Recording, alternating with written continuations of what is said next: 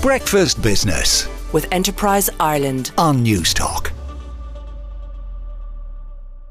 4 years ago, a dollar could buy you 35 Argentine pesos. Now it'll buy you 350. Inflation in that South American nation is at 150%, and GDP is shrinking rapidly. That's the economic backdrop and the possible reason why Argentina voted to elect a self-described anarcho-libertarian, Javier Milei, who wishes to burn down the central bank.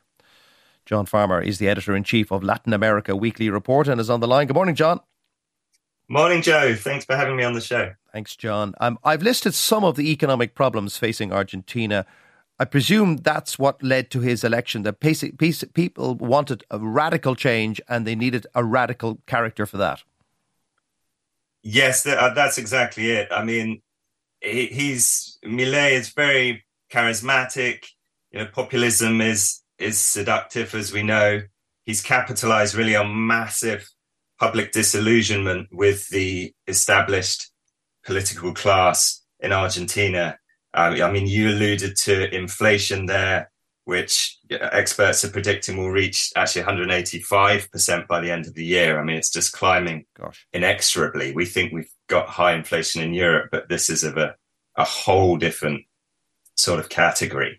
And there's been a combination of problems for a couple of decades, really very, very serious economic mismanagement. And right now we've got these myriad exchange rates, as you were saying with the peso there. So the official exchange rate is 350 pesos to the dollar, but the blue dollar, as they call it, or just sort of black market dollar, is now around sort of 1,100 pesos. Gosh. And he's talking about dollarizing the economy. Is that even possible? And also, what sort of powers does the presidency have in Argentina?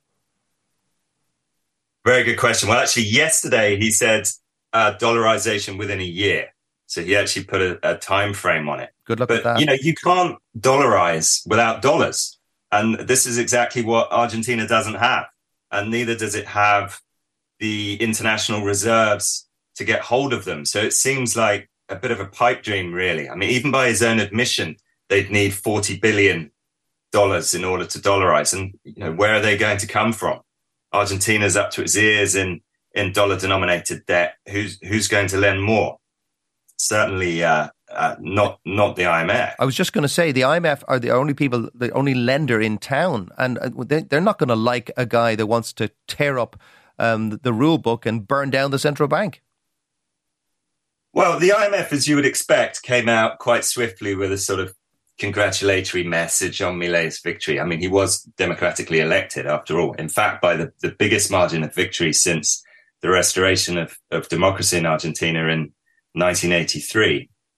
But behind that welcome, I'm sure there is, as you say, some really serious disquiet.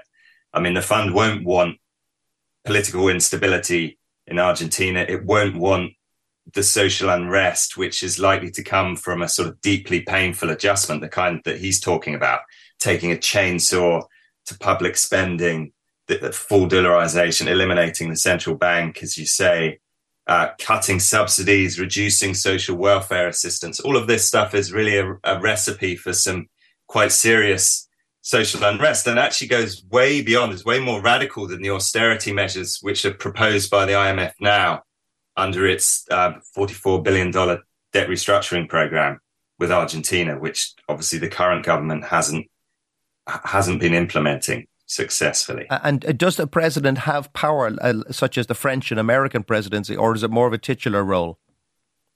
So there's no. He does have some power.